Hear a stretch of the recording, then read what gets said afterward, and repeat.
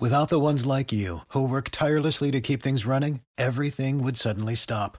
Hospitals, factories, schools, and power plants, they all depend on you.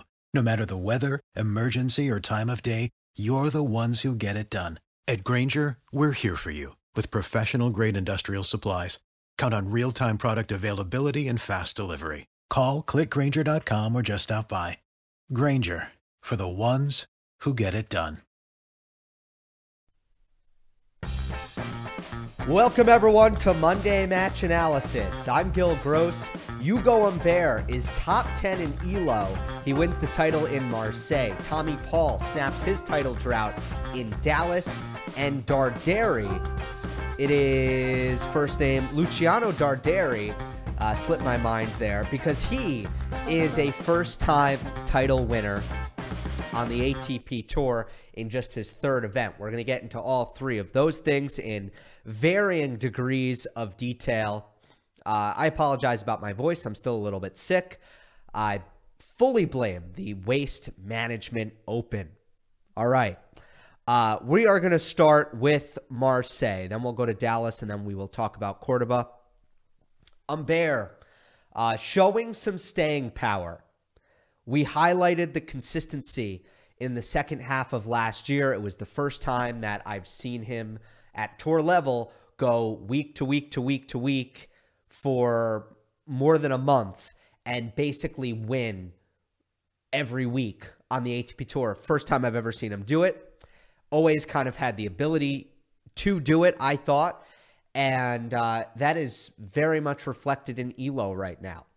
He is 9th in ELO, ahead of Runa, Ruud, Tsitsipas, Fritz.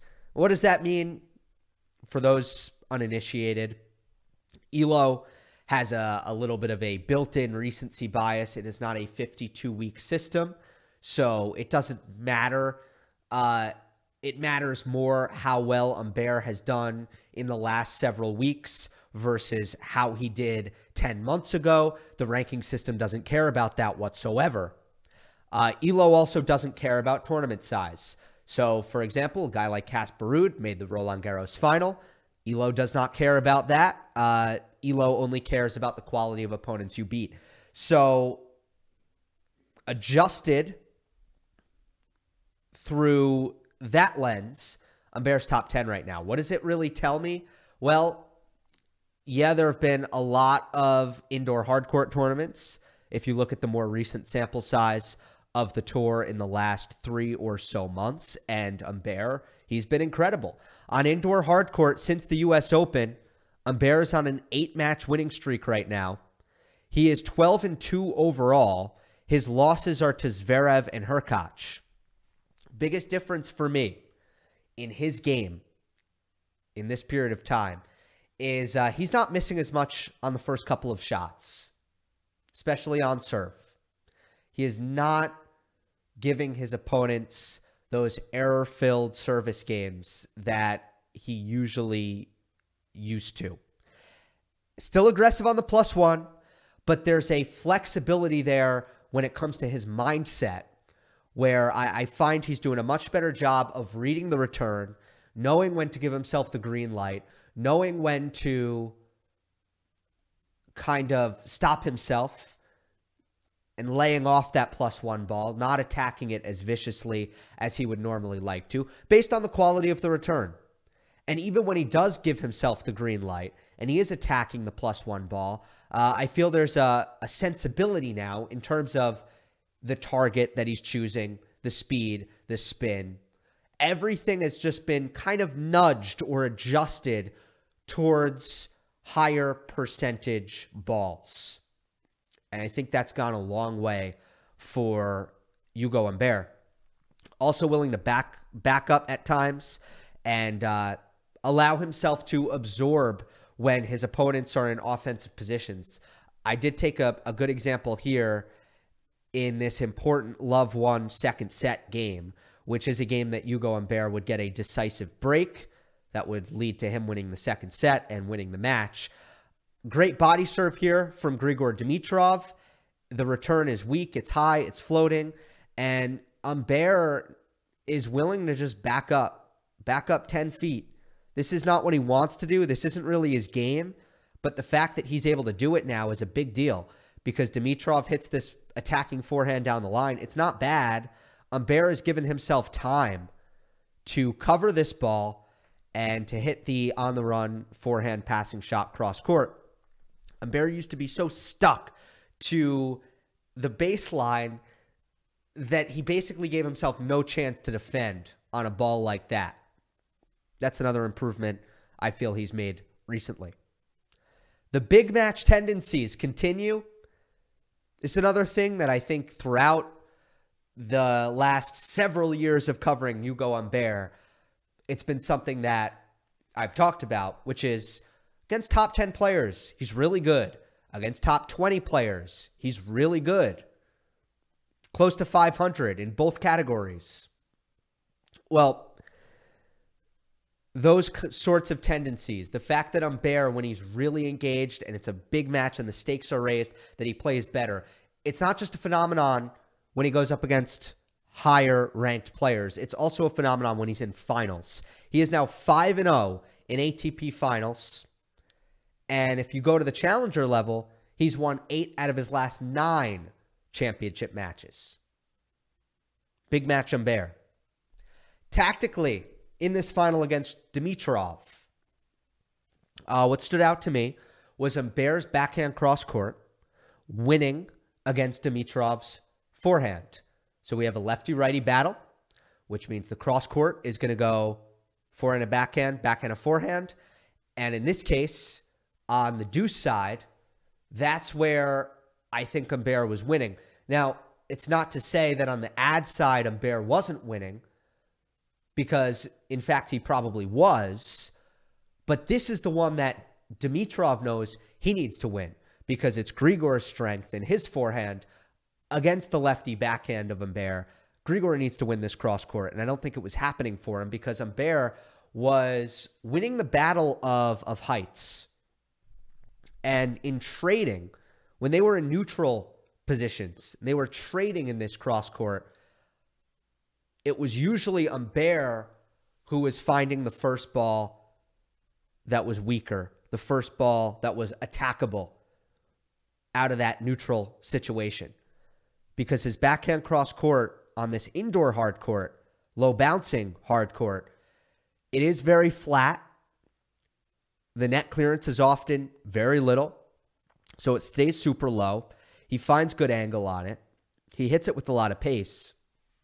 And what I was seeing from Dimitrov was a lot of these on-the-run kind of lifted buggy whip forehands where he's having to, again, lift the ball and hit with more height and more spin. And unless that ball is landing on the baseline, it's just sitting up into Humbert's strike zone to be crushed. And Humbert loves that higher contact point over the level of the net because he is so good at finding that leverage on the flat ball and almost hitting down on the ball with his backhand. And he can take that early on the rise as well. And it's a very deadly shot that I can highlight here a couple of times here where it's Humbert actually using the backhand slice. Now, I saw it a lot of the time with Humbert using his drive backhand cross court, which stays super low, just like a slice would. But in this case, I want to key in on some of the bigger points in this match. So here's a big one at 4-5 deuce, Dimitrov serving in the first set. Grigor right now is going to try to pattern change into the deuce side with his backhand slice down the line. Humbert, backhand slice cross court. And this one has a lot of depth, but it also stays low. And this is this lifted buggy whip, high, heavy forehand from Dimitrov that just isn't going to work in these conditions against this opponent. Humbert is going to take it on the rise, about shoulder level, cranks this cross-court angled winner. Beautiful shot. And then a little bit later on, we're going to see the same pattern. This is in the very next game with Humbert serving. This is love all, game point to win the opening game of the second set. Backhand slice down the line from Dimitrov. He wants that lifted ball, right? So Dimitrov's trying to do the same thing with his backhand slice. He's trying to draw the weak ball. But Humbert has the proper response. He's just going to slice it back. So again, slice cross court from Humbert. Stays low, below the level of the knee of Dimitrov. This is all about height. Now Grigor lifts. And off of the lifted forehand from Dimitrov, Humbert attacks with the backhand cross court to force the error. Not even close. Really beaten with pace there was Dimitrov. This pattern, there was no forehand down the line threat from Dimitrov because the ball was staying so low off of the cross-court backhand of Humbert. And he was hitting a lot of forehands cross-court that were just getting attacked. There were also some huge points where Dimitrov played the cross-court forehand and made errors on it. Some massive points, neutral situations. And I think that also highlights that there was a sense of a high level of pressure when Dimitrov was hitting his forehand cross-court because Humbert was attacking off of it so well. Deuce 4-5, another one of these deuce points in 4-5 in the first set where Dimitrov hit a really, really easy forehand, just regulation forehand cross-court that he missed just long. And then break point to go up 2-love in the second. Regulation forehand, cross-court from Dimitrov, hit it just long. He was feeling pressure in this cross-court on the deuce side. And when he's losing that cross-court, he's in trouble because he does not have the backhand down the line to profit off of the ad side cross-court consistently. Look at Dimitrov trying to execute the same exact pattern on the other side. So Dimitrov, he tries to slice it low, and this is break point in the second set at love 1. This is going to be a massive point. Humbert's going to go up the break here. Dimitrov tries the same thing. Low to Humbert's forehand. Make Humbert hit up on the forehand on this low bouncing hard court. And now attack the next ball. The problem is Dimitrov, unlike Humbert, he doesn't have the backhand to do it. So this is the same thing on the ad side. And it's Dimitrov trying to attack with his backhand behind the low ball. And he can't do it. Middle of the net. This backhand down the line goes into the middle of the net. Dimitrov doesn't have the backhand that Humbert has in this situation. Humbert's serve was also decidedly more deadly than Dimitrov's. There was a stretch in the third set where Humbert won 9 straight service points on 8 unreturned serves. Aces for the match, 10-6 Humbert. Percentage, first serve percentage, very similar at the end of the match. But for Humbert, it was a steady 69%, where it felt like there wasn't really any point in the match where his first serve started misfiring in bunches. Where Dimitrov, he finished at 67%. It's a pretty good percentage. But there were 2 service games in a row, where he missed a whole lot. And there was one service game, start of the second set, where he got broken, that love 1 game, where I don't think he even made a first serve over a stretch of, I think, 7 points. So there's a big difference there. Ultimately, I thought the match started off and they were both playing a really high level. These are conditions that reward offense. Both players were serving extremely well. They were clinical in attack. They were holding easily. And I was thinking, oh my God, pros at this level, they're just so good. Like, there's so many points right now being won off of beautiful serve execution, just highest level of offense, not a lot of errors, just perfect execution all around. But the level dip came at 4-5 from Dimitrov. And I don't know if it was nerves because it was 4-5 and there was some scoreboard pressure and it is a final. I don't know. I don't know if it was fatigue because Grigor did play a 3-hour semifinal against Karen Khachanov. I don't know which one it was, but you could see something change in this 4-5 game in the first set. And it was pretty bad from Grigor. Dimitrov was up 40-30, and he made 5 unforced errors on the next 9 points. 3 on the forehand, 1 on the backhand, 1 double fault. There was only 1 point. So Humbert, in that 9 points, he won 6 of them when it was all said and done. So 5 unforced errors from Dimitrov. There's 1 point that Humbert won on his own terms. It was a point that I actually already showed you via screenshots. It was the Humbert backhand slice that was deep that Dimitrov had to hit the high topspin forehand cross court that Humbert stepped in and hit the backhand winner off of. Kind of met it early on the rise. Not that early, but on the rise, and just ripped that backhand cross court winner off of Dimitrov's cross court forehand. So that was that. But by the way, earlier in that point, Dimitrov had 3 to 5, maybe, I think probably 4 is actually what the number is. He had about 4 forehands to attack earlier in that rally. And I can't say he wasn't offensive on him. He was, but they just weren't good enough. They didn't create enough damage to really break open the point and give Dimitrov the advantage that he probably should have had in that rally. And then Humbert would ultimately come up with that really great play to win. Next point was break point. And Dimitrov missed a very, very easy +1 forehand into the net. That was the first set. Then in the second set, Humbert hit 2 great shots.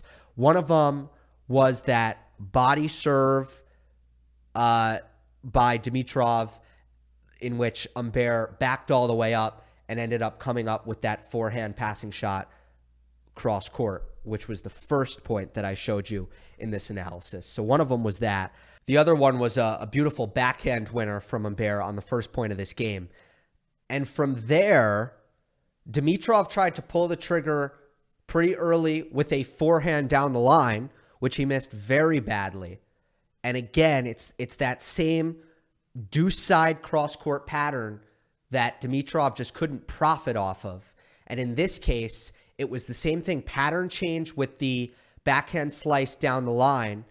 But then instead of Dimitrov hitting that loopy forehand cross-court that Humbert kept attacking, Dimitrov tried to go down the line right away. It just wasn't really there, and he missed it badly.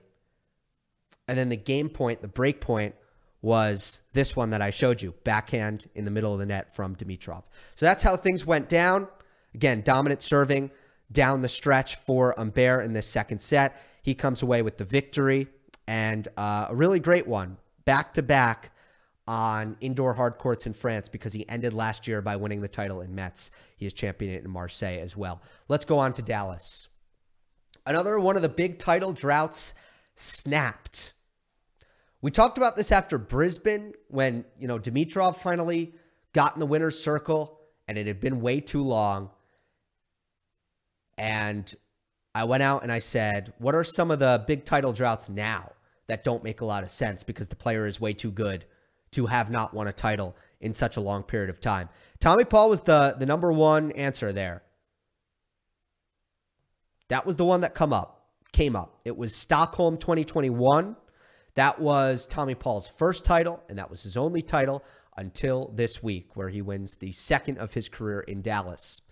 Marcos Giron was his opponent in the final. I'll talk about Giron a little bit more later on.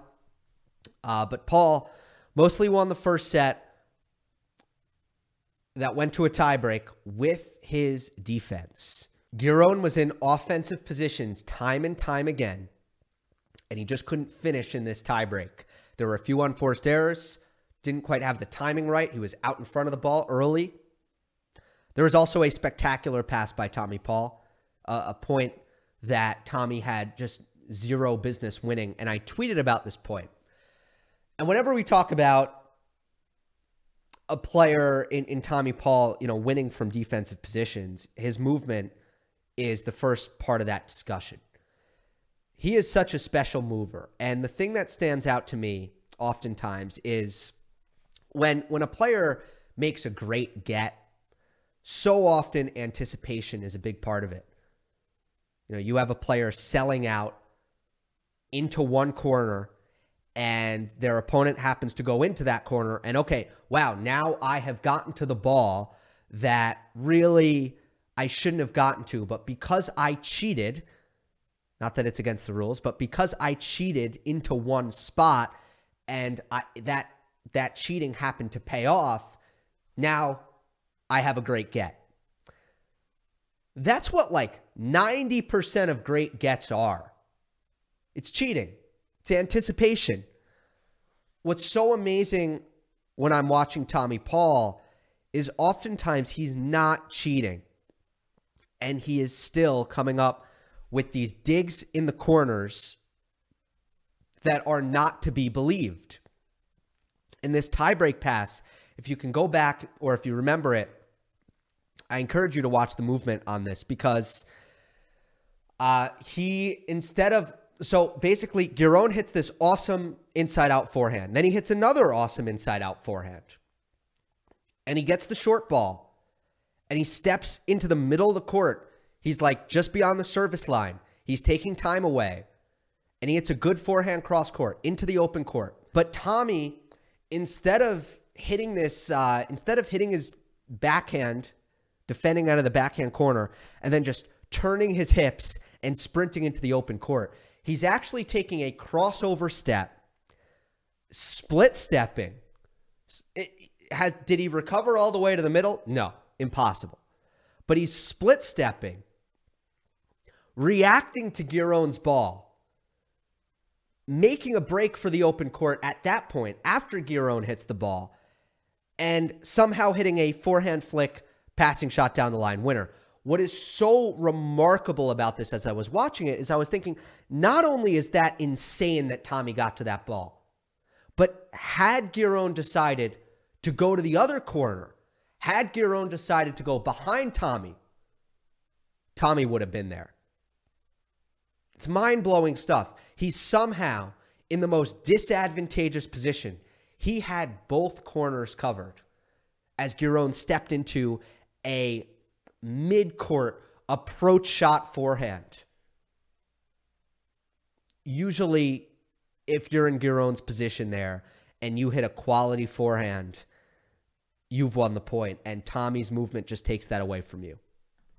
So, defense stood out in this first set. Really high-quality first set. Fun to watch. Physical. A lot of long rallies. Second set, the passivity did get Tommy into trouble.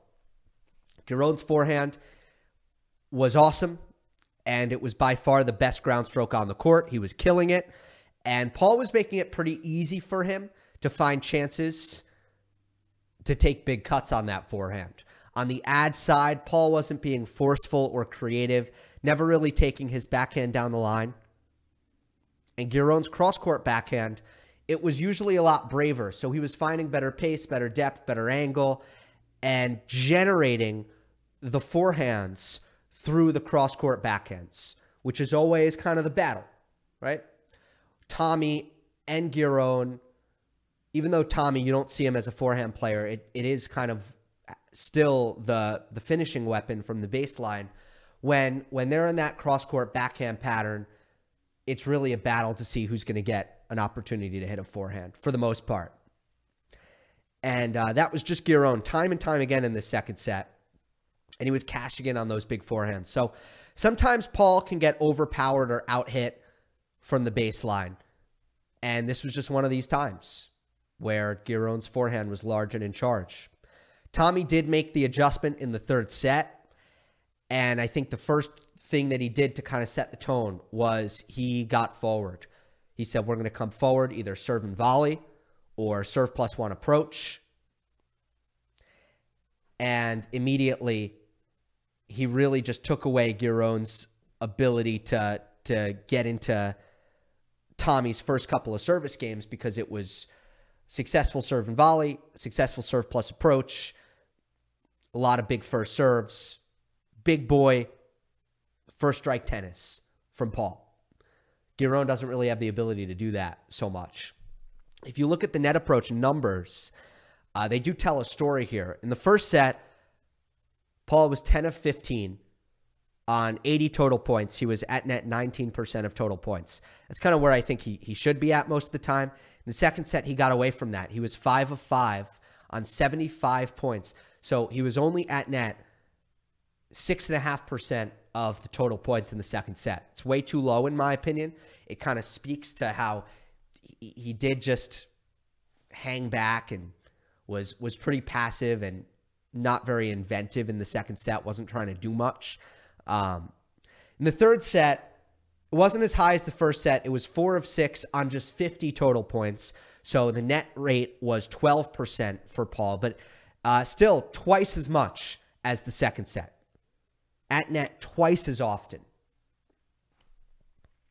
4 of 6, points won.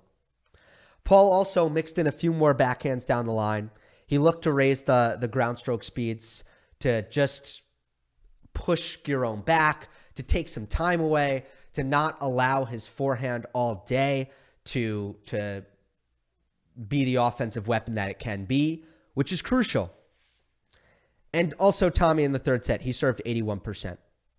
Giron threw in a pretty sloppy service game at Love 1, got broken early in the third set. That was all she wrote. So, feel good week for Tommy. Useful timing because the Melbourne loss to Misha Kecmanovic, where he lost the first set 6-love. I believe he had a match point in the fourth set. As painful as it gets, really.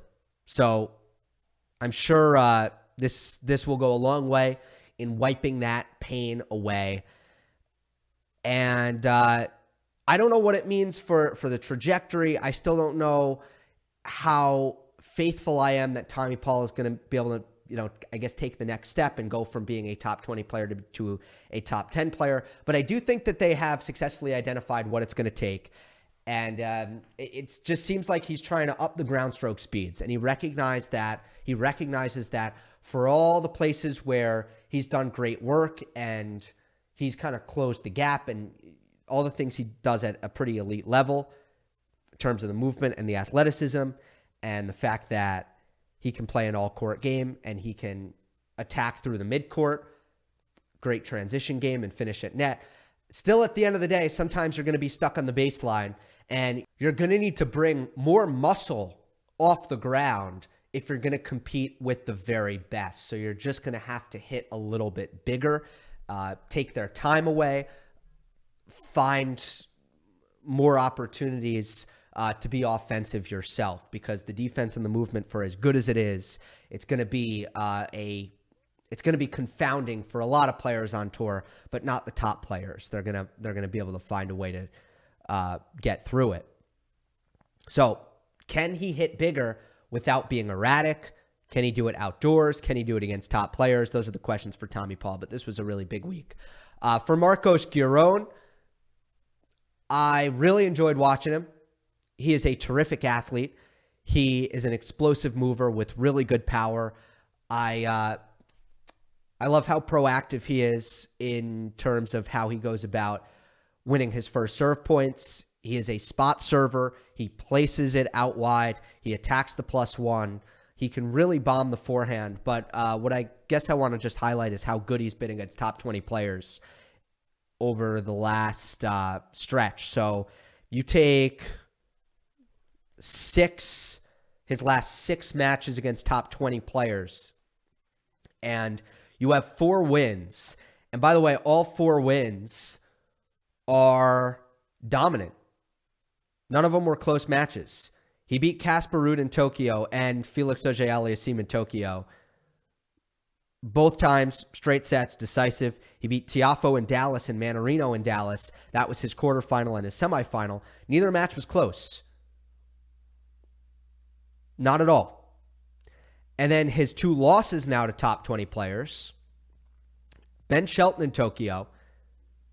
And Shelton was playing really, really well. And that was 6-4 in the third. Tommy Paul here in Dallas, this was 6-3 in the third. So not only is he 4-2 in his last 6 matches against top 20 players.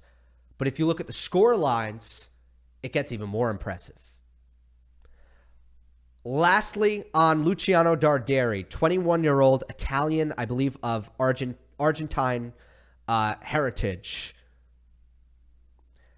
He wins his first ATP title, coming through the third ever final between qualifiers since the ATP launched in 1990, taking out Facundo Bagnis, the 34-year-old Argentine veteran, the clay court challenger maestro, Facundo Bagnis.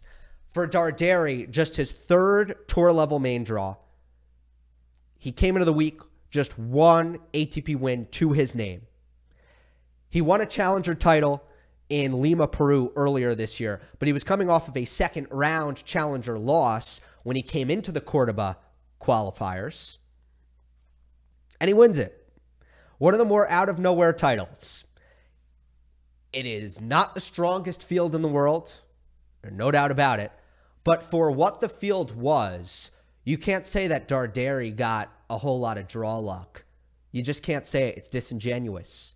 He played the 4 seed in Sebastian Offner. He played the 7 seed, Yannick Hanfmann, a guy who can be really dangerous. He played the 2 seed, Sebastian Baez, who I thought was going to win this title, who time and time again in the last 2 years has seemingly come through and won these kinds of titles at these kinds of tournaments. So it's a great collection of wins for Luciano Darderi. In terms of his game, look, limited viewing, if I'm being honest, and I'm always careful when it comes to that. I can make a lot of statements, but at the end of the day, I don't want to be wrong. And so I'm always careful when I'm judging players off of limited viewing. And certainly this is an example of that, but it seems like consistency is his best asset. He does hit his forehand with a ton of topspin. He is not blazingly fast, but he defends well. There were not any major offensive weapons that stood out to me in my viewing. But you can get pretty far, even if you don't have those things. And he's just 21. Rankings jump 136 to 76 for Luciano Darderi. So we will be seeing a lot more from him in the weeks to come. That'll do it for this episode of Monday Match Analysis. Hope you enjoyed. Don't forget to subscribe. I'll see you next time. Our house is a mess. Come on in. I'm Amber Wallen, internet comedian, plant queen, and host of your new favorite podcast, Fly on the Wallen. Okay, that's pretty presumptuous to assume that this is going to be their favorite podcast, by the way. Like, come on, Amber. Anyway, that wasp that you just heard interrupt me is my husband. And co-host, Benjamin Wallen, also a comedian, and I host people at our home. I have a great wine collection in my cellar. Well, you it's mean not a cellar. the mini fridge? It's a mini fridge. It's a mini fridge. New episodes of Fly on the Wallen drop every Wednesday. Listen in as we discuss relationships, books, and keeping our sweet baby kid alive while we make laughs on the internet. Subscribe to Fly on the Wallen wherever you get your podcasts.